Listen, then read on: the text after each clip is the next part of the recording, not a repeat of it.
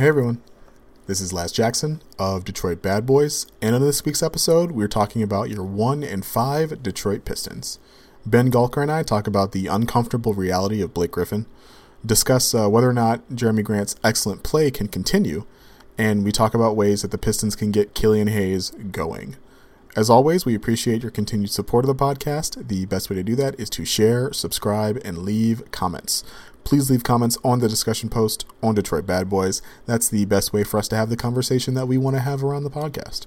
In order to do that, though, you have to follow DetroitBadBoys.com, which you should be doing, because it's the best place on the internet for Pistons news and analysis this season. With all that said, it's time to go to work.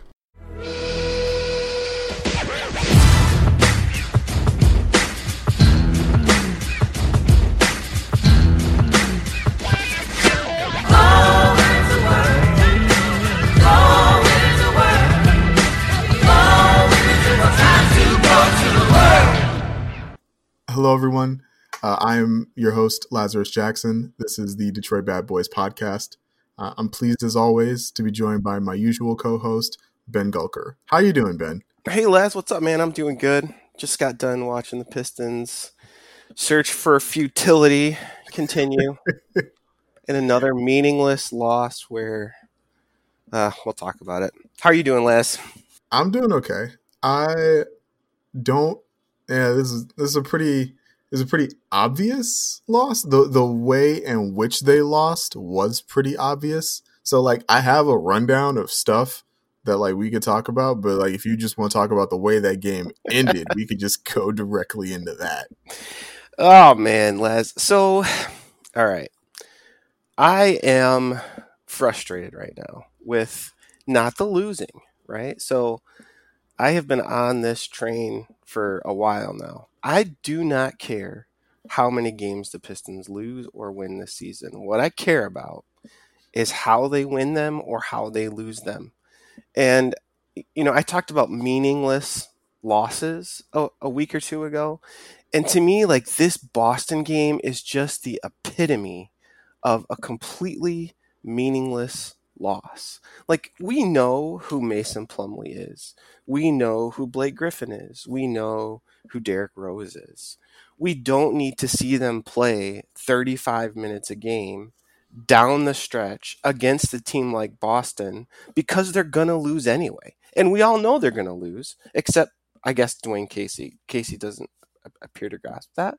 What we don't know is Sekou Doumbouya going to become a real NBA player? And how does he match up against some of the elite talent in the NBA, right? We don't know how Killian Hayes can handle an offense in the final 3 minutes of a closely contested contest against one of the elite teams in the Eastern Conference and on down the line, right? For every young player in the lineup, except for Saddiq Bey, who fortunately did get some time there at the end in the offense for defense shuffle, which I think he's earned. Big, strong dude, defended well, except for leaving Jaylen Brown completely wide open, right? So the point is, if I'm a young NBA player, that loss just feels completely meaningless to me because I have no idea how I measure up against these players in these situations, in spite of the fact that all of the PR messaging I'm hearing, all of the talk from the front office is that we're about getting younger and getting better. And yes, we want to compete, but we want to play and force feed, right, these young guys minutes. The reason this is so frustrating to me is because these veterans are not good enough to win. There's no combination of veterans that you can assemble on this roster and go beat the Boston Celtics in 2 games in a row, or even win 50% of your games against the rest of the NBA. The team just isn't good enough.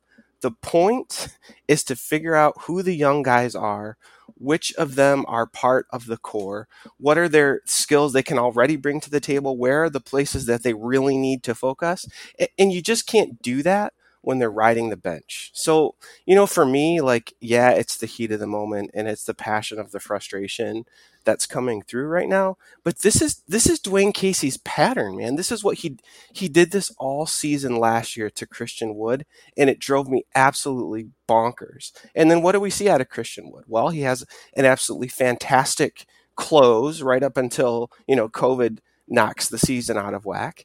Then we let him go for reasons I don't understand. Obviously, that's not on Dwayne Casey, but we just let him walk. And then he goes to Houston, where he becomes the second man in the top scoring tandem in the NBA, right? So we let a guy like Christian Wood we just squandered him, right? So yeah, obviously we're only a handful of games into the season and we're not there yet, but this is Casey's pattern. And look, if I'm Troy Weaver right now, or let me say it a different way, if Troy Weaver is cool with this, like, I think we're just as lost as we've always been, because I just don't see this as the way to build a team from the ground up. You don't do it with a washed Blake Griffin leading your team in minutes per game. You don't do it with Mason Plumlee isolations out of a timeout, a post-up isolation out of a timeout. What does that accomplish? And you don't do it when Derrick Rose is 4 for 12 with 4 turnovers, and Killian Hayes is arguably having one of his strongest and most consistent games of his very young career. So, like, to me, this game just epitomizes like my worst fears about what this franchise could be this season. It just feels directionless, it feels lost, and it feels completely futile. Because if we're going to just lose games like this for the rest of the season, you have just squandered such a tremendous opportunity to really learn a whole lot about these young guys and who they could become as NBA players. And so with that, I'll get off the soapbox. And Laz, I have a feeling you'll be able to calm me down a little bit, because you bring reason to the table, and I appreciate it. But man, for me right now, this was just a really frustrating game. Yeah.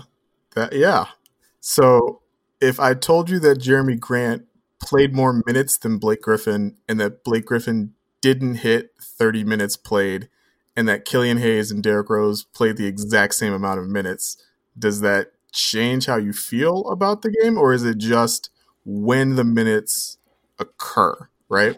Well, so what? It's more the latter, because right. It seems to suggest that Casey is really trying hard to win these games, and they're just not going to win. They're just not going to win games. But that is, in fact, like what they said they were going to try to do during the offseason, right? They did, in fact, say, like, hey, like, we are going to try and win these games. But if that's true, Laz, then I feel like they're as lost as they've been since 2008. And that is super demoralizing, because they're not going to win. They're just not good. And if they think they're good, that's a real problem.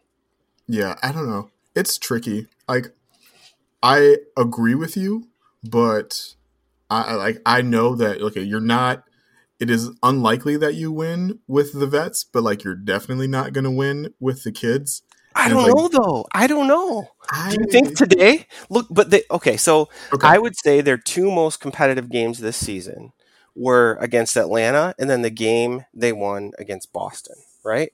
So the one constant there is Blake Griffin didn't play, right? And maybe we should talk about Blake Griffin and where he's at, right?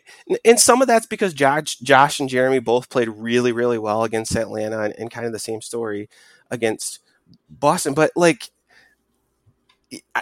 what you said about minutes, I totally get. The minute allocation to me is not unfair tonight, but like resting Blake in that long stretch to start the fourth quarter just to bring him back in when he's played poorly, right? And Derrick Rose has played poorly, and then orchestrating it all for Blake to get I don't know, like all of that, the way that all played out just feels super futile to me. No, I mean, I don't disagree. The main point I want to make before we start talking about Blake, because I think like Blake is the like root at all of that, is at the core, like a lot of these issues. But so we're going to get to Blake. But the one thing I will say is that like with the vets, they lose games. They're responsible for losing games. That's not that big a deal to them. They will win more games in the future. They have lost a bunch of games in the past. They'll be fine. For the kids, for thinking back to like Killian Hayes' back-to-back turnovers against Minnesota, you think about Saddiq Bey like blowing the assignment on Jaylen Brown because he's trying to cover for Blake Griffin tonight. Like you don't want to expose those guys to those situations and have it go negatively consistently, right? Like we are still at game 6 of 72 on the season. I think that when it is more clear that these games are more meaningless as we get later and later in the year, we'll see more of these guys closing games. We'll see more of the young guys playing down the stretch of games. And like you said, we have seen they were making offense defense substitutions to put Sadiq Bey and Sekou Doumbouya in the game, right? Like there is some level of trust that exists between Dwayne Casey and those guys, but offensively, he's going to put the ball in the hands of his most established players and not his youngest ones, especially for now. Later, we'll see if that plan gets altered, it changes or anything. But for now, they said they were going to try and win these close games, and doing it with the veterans means or playing the veterans goes alongside what they said they were trying to do. We will see Killian Hayes close the game when they lose a game by 15, but they haven't done that yet, which is encouraging in some spots. But hey, we should talk about Blake Griffin though. So this is a little unfair. Again, only game 6, but the Pistons are winless with Blake Griffin and 1-1 without him. Jeremy Grant looks markedly better playing at power forward, and the on-off numbers are not kind to Blake Griffin. When Jeremy Grant is playing and Blake Griffin is not, the Pistons have a +3 net rating, and that was before tonight's game. When Blake Griffin is playing and Jeremy Grant is not, the Pistons have a negative 0.31 net rating, which is not great, but it's only also in 17 minutes. But when Blake Griffin and Jeremy Grant are both on the court, Pistons have a -20 net rating. That's really bad. Wow, that's real bad.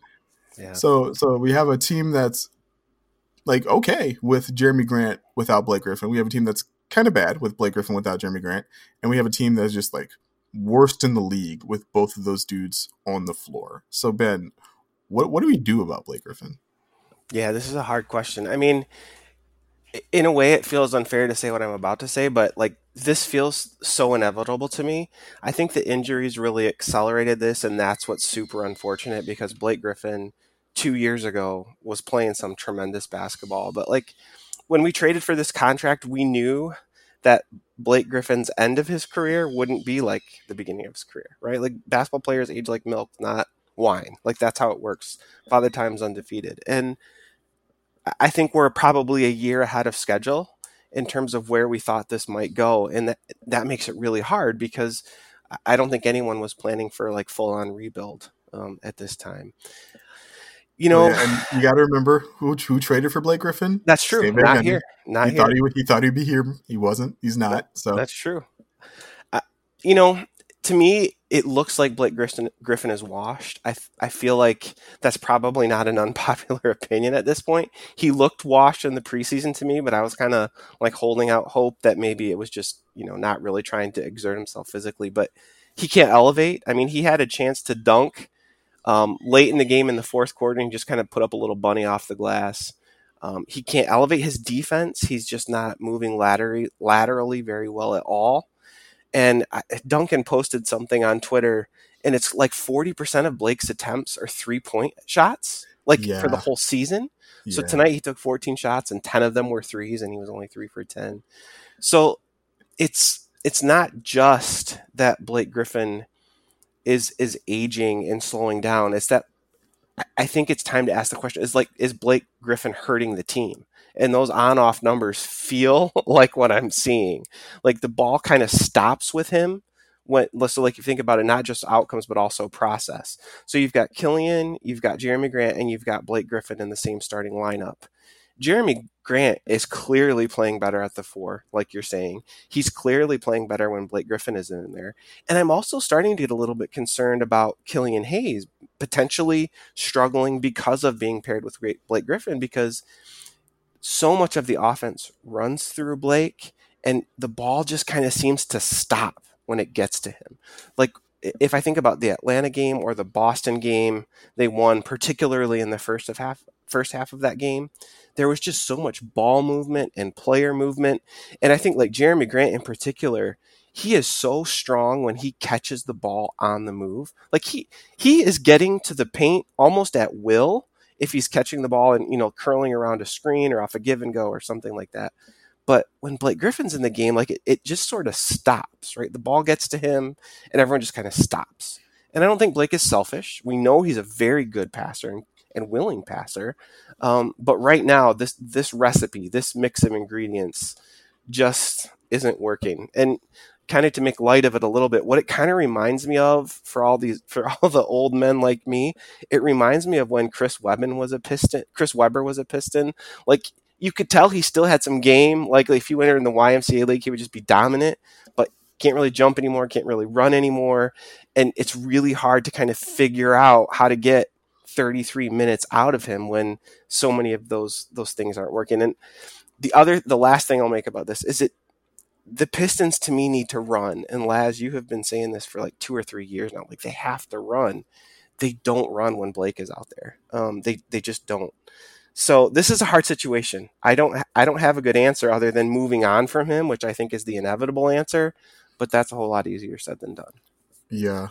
The way that Boston just exploited him defensively down the stretch of this game was very noticeable. I mentioned it earlier, but like you had Saddiq Bey like having 1 foot in the paint despite the fact that he's guarding Jaylen Brown, because he knows like Blake won't move to cover the rim. That burned them. They had Blake covering Marcus Smart for some reason on the final possession. Boston engineers a switch on Tatum, and then Tatum being guarded by Blake is my literal worst nightmare right now as a Pistons fan. Yeah, 0 chance. Only you pray he misses the shot because he's going to get an open look, and he didn't, and that's the ball game. So it's really tricky. Ku Cahill has made like an excellent point out of this. Like Blake Griffin like very quickly endeared himself massively to Pistons fans. He almost quite literally like sacrificed his leg to drag this team into the playoffs a couple years ago. It's really difficult to say like, hey, we should just discard this guy at the earliest opportunity. But if he can't elevate, and he's strictly a perimeter shooter, and if he is on the move as a driver, he's looking to get fouled or pass instead of like actually score the basketball, it makes a lot of sense to de-emphasize what he offers offensively in favor of what the team is getting elsewhere. And with that said, like there was a nice New York Times feature about Blake Griffin this week. Blake kind of like explicitly said like, hey, like I'd like to win at this point in my career. Yeah. I don't he didn't really say like how the Pistons were going to do that, and I think that's a fair and astute observation for him. I've talked with some people there. There could be a market for Blake this offseason. It wouldn't be a total shock to me if he declined that player option and became an unrestricted free agent. And and was he'll still be able to get just off the strength of his brain, his passing ability, and the ability to make shots. He could still play like another 3 years in the league. It's just, it won't be at that $39 million number, but he's made enough money in his career. If he cares about winning, he can't do that here. And so it wouldn't be a total shock to me. Right. Yeah, I mean, you could see him sort of engineering a really difficult second unit to deal with, right? Offensively, I think he's still got enough to do that. He passes well, he's smart, all those kinds of things, but he's just not a 30-minute per game, number 1 option on offense. Not even a number 2 or 3 option on a good starting unit, I don't think. He's second unit material to me right now. Yeah. I mean, speaking of offensive options, like Jeremy Grant, like, is this real? We've seen huge spikes in his usage and his production. His efficiency is down kind of correspondingly with the increase in usage, but not at a point where I'm uncomfortable giving him the ball at that level. He's averaging 23 points and 6 rebounds a game coming into tonight. He's like shooting 5 free throws a game. He looks every bit the part of like a really, really good number 2 option on a great team. So Ben, do you think this is real? Do you think this will continue as the season goes along? Yeah, I don't think there's any good reason to be skeptical that it's real. We know he can shoot. We're seeing very quickly that his athleticism is obviously real. I forget who put this out on Twitter today, but he's so long.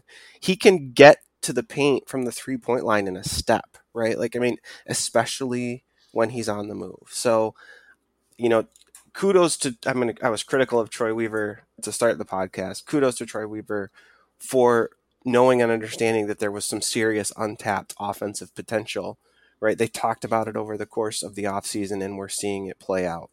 From a little bit of a critical perspective, you mentioned his efficiency dropping.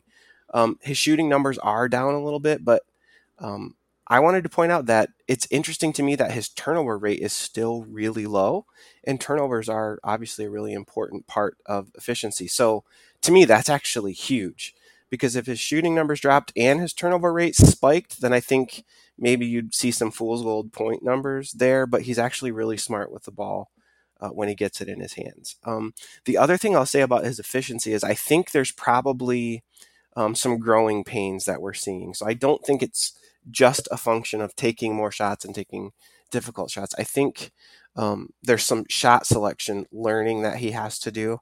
The second half of the Boston win is kind of like the picture perfect case study in that. In the first half, he was very much going to the basket. In the second half, he was very much isolating, sort of settling for isolation jumpers and 3-point looks. So I think there's probably, just some learning there, to pass on some of those shots that are maybe a little bit lower quality in favor of some higher quality looks. And I look, not to rag on Blake Griffin anymore, but I think when we can get him shifted over to the 4 full time, I think maybe some of those higher percentage looks for him start getting generated just naturally as a result of a lineup change. So, yeah, I mean, I'm happy to eat crow about Jeremy Grant. I think he looks really, really solid. He doesn't pass yet, right? Like, he's not a facilitator for anybody else yet.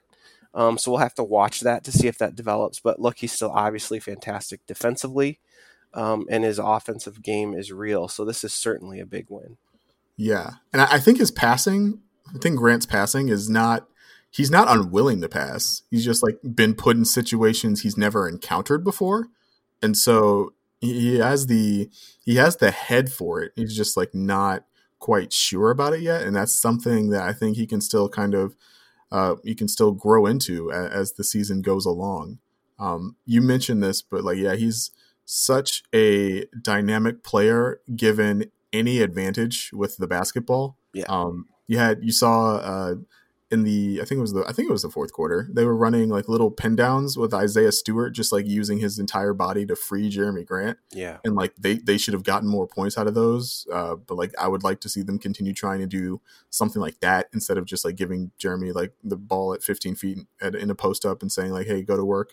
I think that we like, just as Jeremy Grant is kind of learning the extent of his abilities, like Dwayne Casey is also kind of learning the extent of his abilities, right? Like we saw a lot more post ups in the first couple of games. It's like, okay, let's throw those out. That's not really working. Those didn't work. Right, let's try some pin downs at 15 feet. Like that also kind of looked a little better, but still wasn't as effective. Like let's get him the ball in advantage situations and have him attack the rim and see what happens. I was surprised when I looked at the numbers. His free throw rate, he's shooting more free throws, obviously, but that's just a factor of his usage. His free throw rate is about the same as it was in previous years.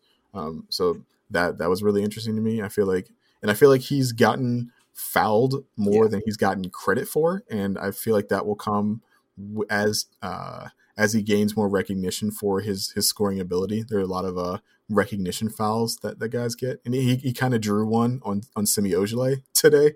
That was kind of a ticky tack foul, but yeah, like Jeremy Grant doesn't look like he's doing anything unsustainable. The thing I am kind of worried about is he is long and he does stride it out, as you mentioned, but I'm a little worried that he's never had to take like this level of physical punishment before. He's falling a lot. He's got long arms. He's getting whacked more than he's like ever been whacked in his career. I wonder if we see like after like 40 games of this, he's like, you know what? Like it's kind of hard to keep attacking the rim as hard as I've been doing. And if we see kind of a drop in efficiency from that. But yeah, Jeremy Grant's he's been so good. I wonder.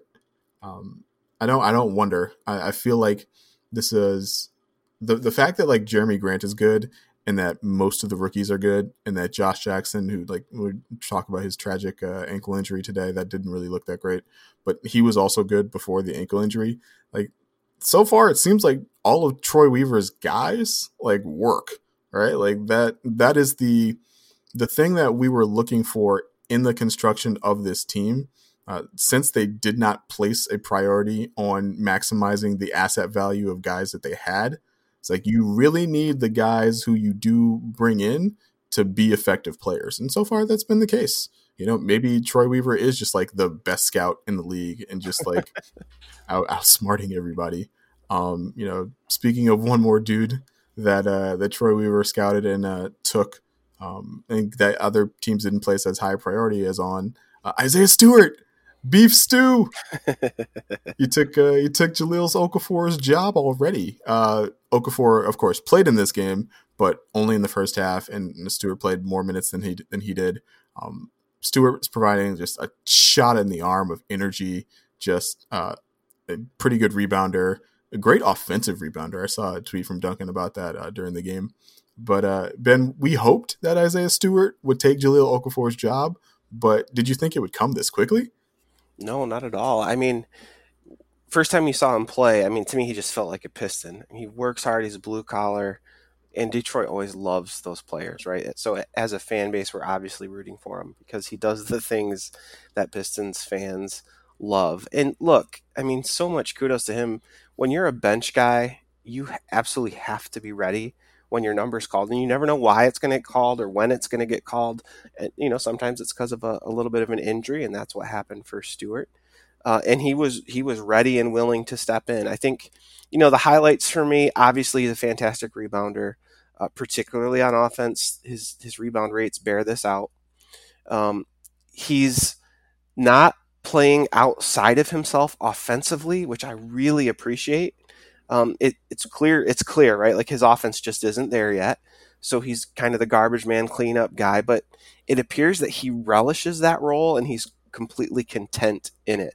And I think that's to be admired and encouraged and celebrated. Guys who understand what they're good at and maximize those things and avoid the things they're not good at.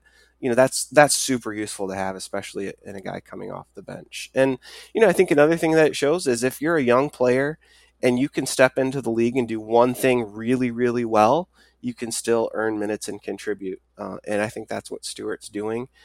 Judging by what I'm seeing online, like the fan base is falling in love with him. His nickname is fantastic. Yeah, and I'm a fan. I'm absolutely a fan. We saw a little bit of the expansion of what he's been asked to do offensively today as well. Like we saw him catch the ball on the short roll a couple of times. Didn't always make the correct decision, but you like the expansion of what they're willing to let him do. But yeah, like he's just a dude who knows his role, and you always gotta love dudes who know what they're good at and only focus on that. And the energy that he brings, like the Pistons have a lot of guys who are more athletic than they used to have, but not everybody like plays with that level of passion.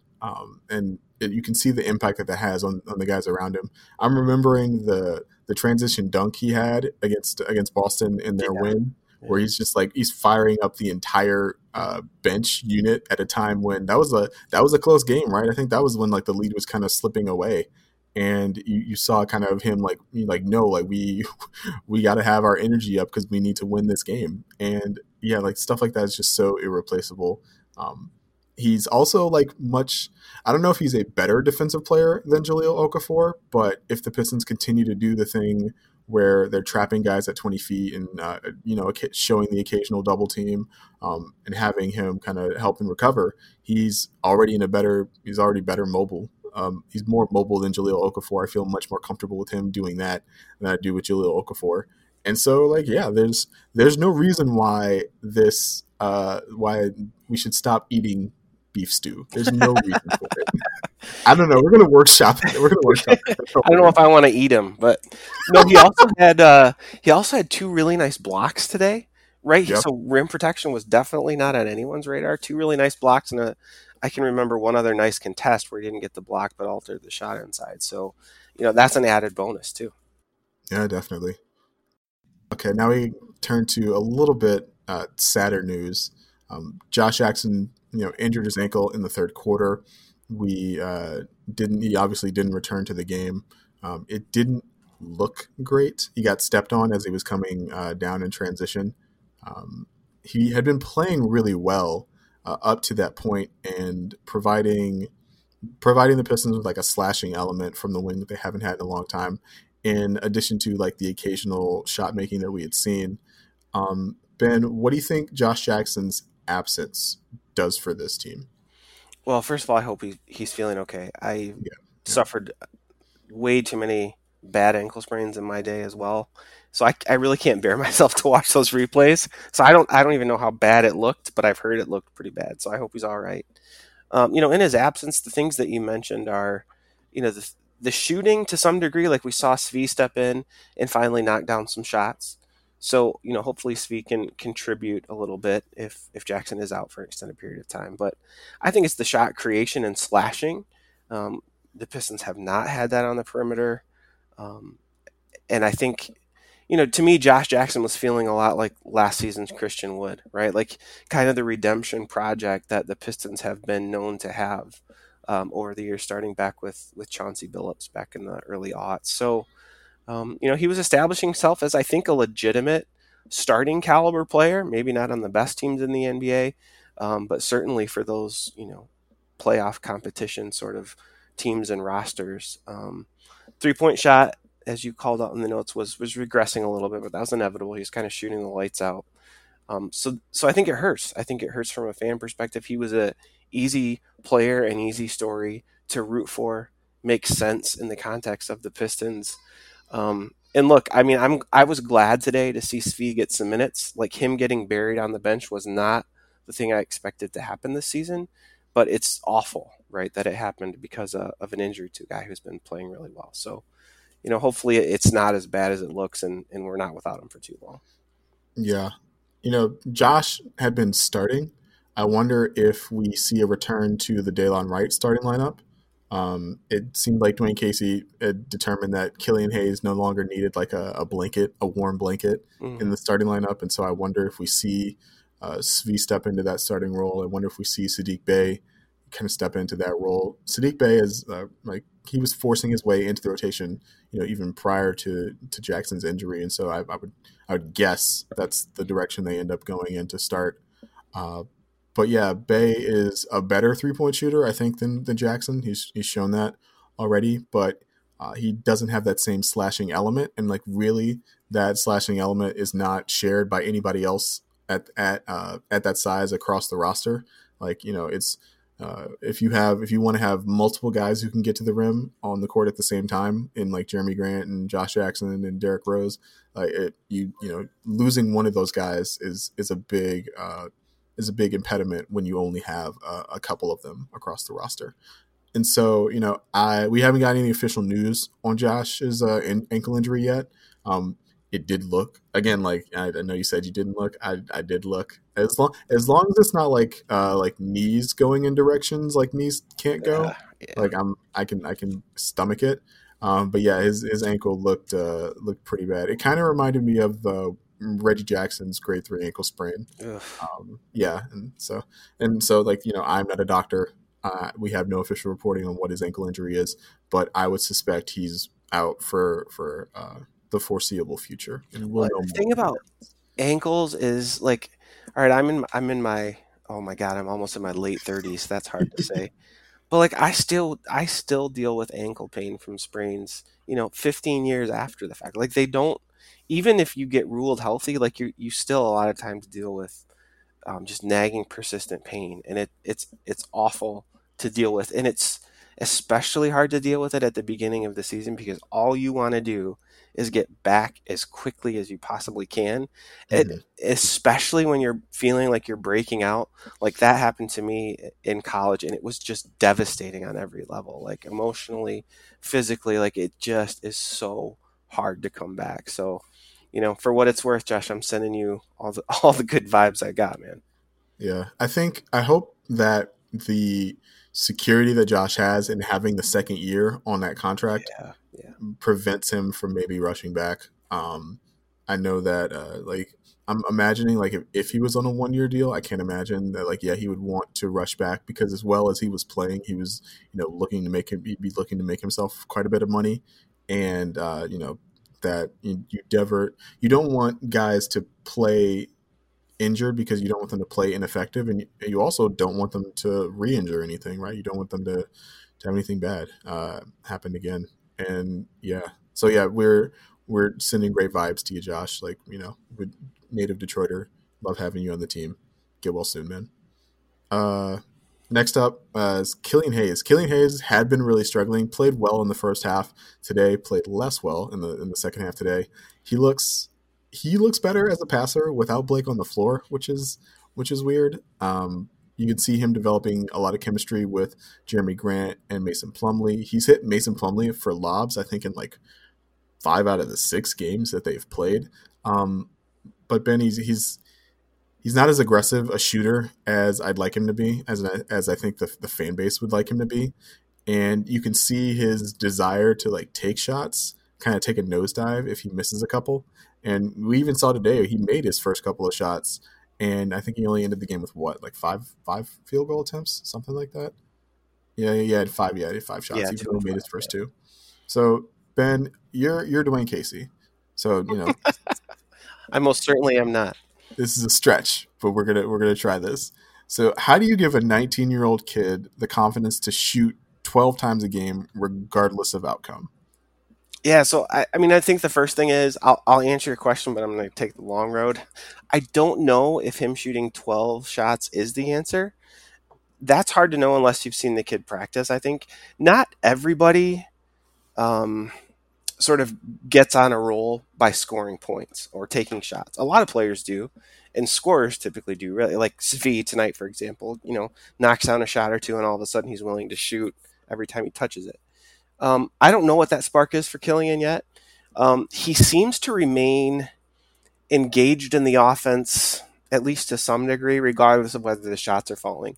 I think you've pinpointed it right. It's his shooting and his aggressiveness, looking for his own shot, that seems to ebb and flow based on whether the shot's falling or not. I'm glad you called out Blake Griffin because I had kind of been observing that and feeling that way as well. I don't know if there's a great solution to that because it seems like Killian's future as an NBA player has a lot to do with having the ball in his hands quite a bit so that he can facilitate and create for others. And obviously, at least historically, that's what Blake Griffin has done. And then we've also got Jeremy Grant to some degree who needs to have the ball in his hands quite a bit as well. So those three in the same lineup together, I think maybe are just sort of running into each other and getting in each other's way a little bit. I think maybe one other reason it's not working with Blake Griffin is because Blake just isn't the roll man in a pick and roll anymore, right? Like that, those days are behind him. In terms of his shooting, I think what I would want to know is in practice, in those 5-on-5 scrimmages or your 5-on-0, like what are the sets and the movements that get him to his comfort zones? Like what are the plays that get you his comfortable shots? And then I think I would be really intentional about running at least 2 of those sets each half, first quarter and third quarter in particular, to try to get him looks where he's comfortable. I don't know what those shots are for him. In today's game, he looked perfectly comfortable taking and knocking down a wide open 3. So, if getting him off the ball a couple times and making a goal of getting him an open look, gets him comfortable, then I do that. If it's getting him in the pick and roll and getting him one of his, sort of little floaters, make it or miss it, being intentional about saying, hey, go, we're going to run these 2 sets, and on these sets, I want you looking for your shot specifically. That might be the thing that gets him rolling. And if I were, coaching him in practice, those are the kinds of things I would be trying to tune into. I do also wonder, though, if for him as a point guard who's a fantastic passer, um, if making a couple really good passes to open guys who then knock down the shots gets him rolling. And if that's the case, then I think it's a matter of getting him in situations where he's just got the ball for longer. I noticed this particularly against the New Year's Day game in Boston, where he would kind of it looked like his job was to kind of dribble the ball over half court, then either pass it to Plumlee or Grant kind of at the top of the key, and then kind of run into the corner and then just kind of wait. And I don't know if that's working well. He seems to kind of just get lost in the same way that Sekou got lost last season. So that's how I would go about it. I would try to find those sets that get him into his comfort zone, and as a coach, make sure he understands, like, we're going to run these plays, and we're going to run these plays for you, and if the shot's there, then take the shot, right? And if the shot's not there, then do what comes naturally. I don't know if I'd be as focused on a specific number of shots, because like when he's playing 24 minutes a game, if he shot 12 times, well, that's what Derrick Rose does. Yeah, but if he fair. shot 12 times, I mean, that's a lot of shots for 24 minutes, right? So that might be a different way of getting the same outcome you're looking for. No, that's a good point. In that he's definitely like not playing. If he was playing like 30 minutes a night, I think it'd be fairer to ask him to take 12 shots. But playing the 25-ish minutes a night that he's playing, I think 12 is probably too many. Maybe even like 8 or 9. Yeah, more is better. I agree. Yeah. With Blake in the lineup, I think that what makes it tricky is that, like, Blake is not the role man. He is, and he's been in the past, but like they like to work in the same zones in a weird way. Like they both like the left wing, and so it makes it really hard to pick and pop Blake. Because he's not comfortable shooting from the areas in which Killian likes to deliver the ball from. I think, and we talked a little bit earlier about how Jeremy Grant is a preposterous advantage scorer, and it's much easier for Killian to get the ball to Jeremy Grant in an advantaged situation. And I think that's why you see them have more chemistry.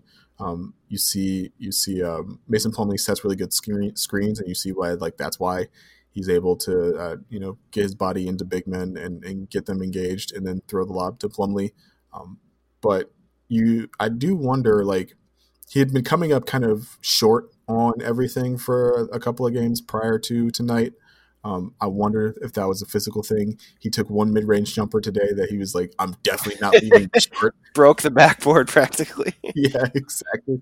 And so he's still just kind of finding his rhythm. I want to be patient with him, but I would like to see more aggression out of him. But I think your point that the way that he gets going could be as a passer instead of a scorer is an excellent one, and one that people should keep in mind, because the thing that made him look amazing this game was the fact that he was distributing the ball early, getting the ball to guys in spots, and pushing it ahead in transition in the way that the Pistons don't really always do as much as I would like them to.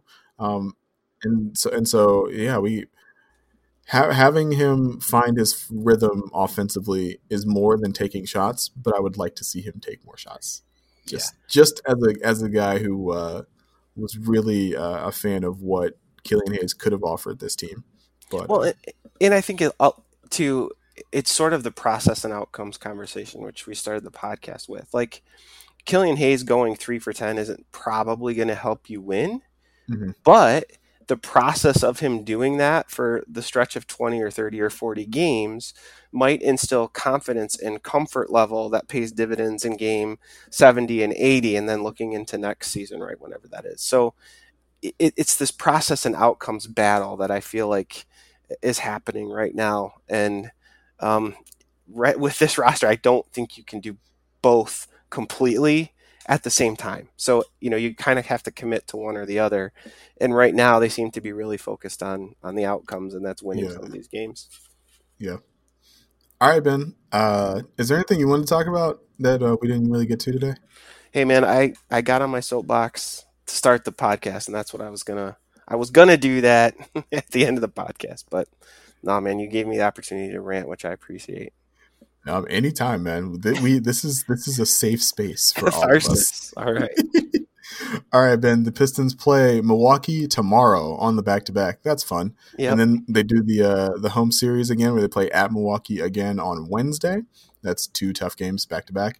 Then they come back home to Detroit to play Phoenix on Friday. Phoenix has looked really, really good every time I've watched them play this season. So that'll be a really tough game. And then they'll face Utah on Sunday. Another 3 o'clock matinee game. We don't have to do this podcast at 9 p.m. on Sunday. Thank you, schedule makers. We really appreciate it. All right, so Ben, will the Pistons play a close game this week? Last week I wasn't feeling optimistic, but then they played Boston tough twice and won one. So, maybe they're more competitive than we think. I don't like the Milwaukee matchup at all. I don't think those are going to be close. I don't think I like the Phoenix matchup, and I don't like Utah either. But if I had to pick one, I would say Utah. Yeah, I think I agree with you. I haven't watched any Utah to start. Well, actually, no. Utah played Phoenix, but they didn't look good in that game. But yeah, that would be an interesting game. I wonder if Blake Griffin plays all 4 games this week. I wonder if we see them play on the back-to-back. Last time they had a back-to-back with the the Atlanta Cleveland. Blake and Derek didn't even fly to Atlanta, if I remember correctly. And so I wonder if we see Blake rested again and what that'll mean for the on-off numbers we talked about, at the beginning of this podcast. Yeah, and I'd like to see him rest both at the same time. I mean, we don't really have a true backup point guard, but DeLon Wright is probably the guy who would play that role, and what that might do is open up even more minutes for Svi and hopefully find his rhythm this season, because we really haven't seen much out of him until today. No, yeah, that's a good point. And it's not like, and DeLon Wright was playing well. He had good chemistry with Mason Plumlee, but his demotion out of the starting lineup and out of that chemistry was noticeable. He hasn't really had a great game since. Yep. Yeah. All right, Ben. Let people know where they can find you, where they can find what you're working on for the Pistons this week. Well, right now I think I'm working on just pissing everybody off on Twitter, because I was feeling pretty surly and salty after this one. But at BR Gulker on Twitter, give me a day, I'll be in a better mood. I promise.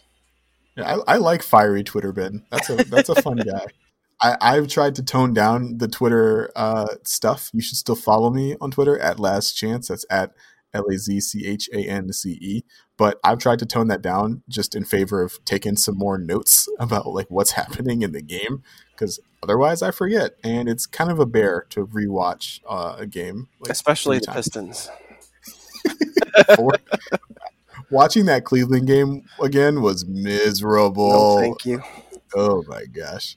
But yeah, this has been the Detroit Bad Boys podcast, and we'll talk to y'all next week. See ya.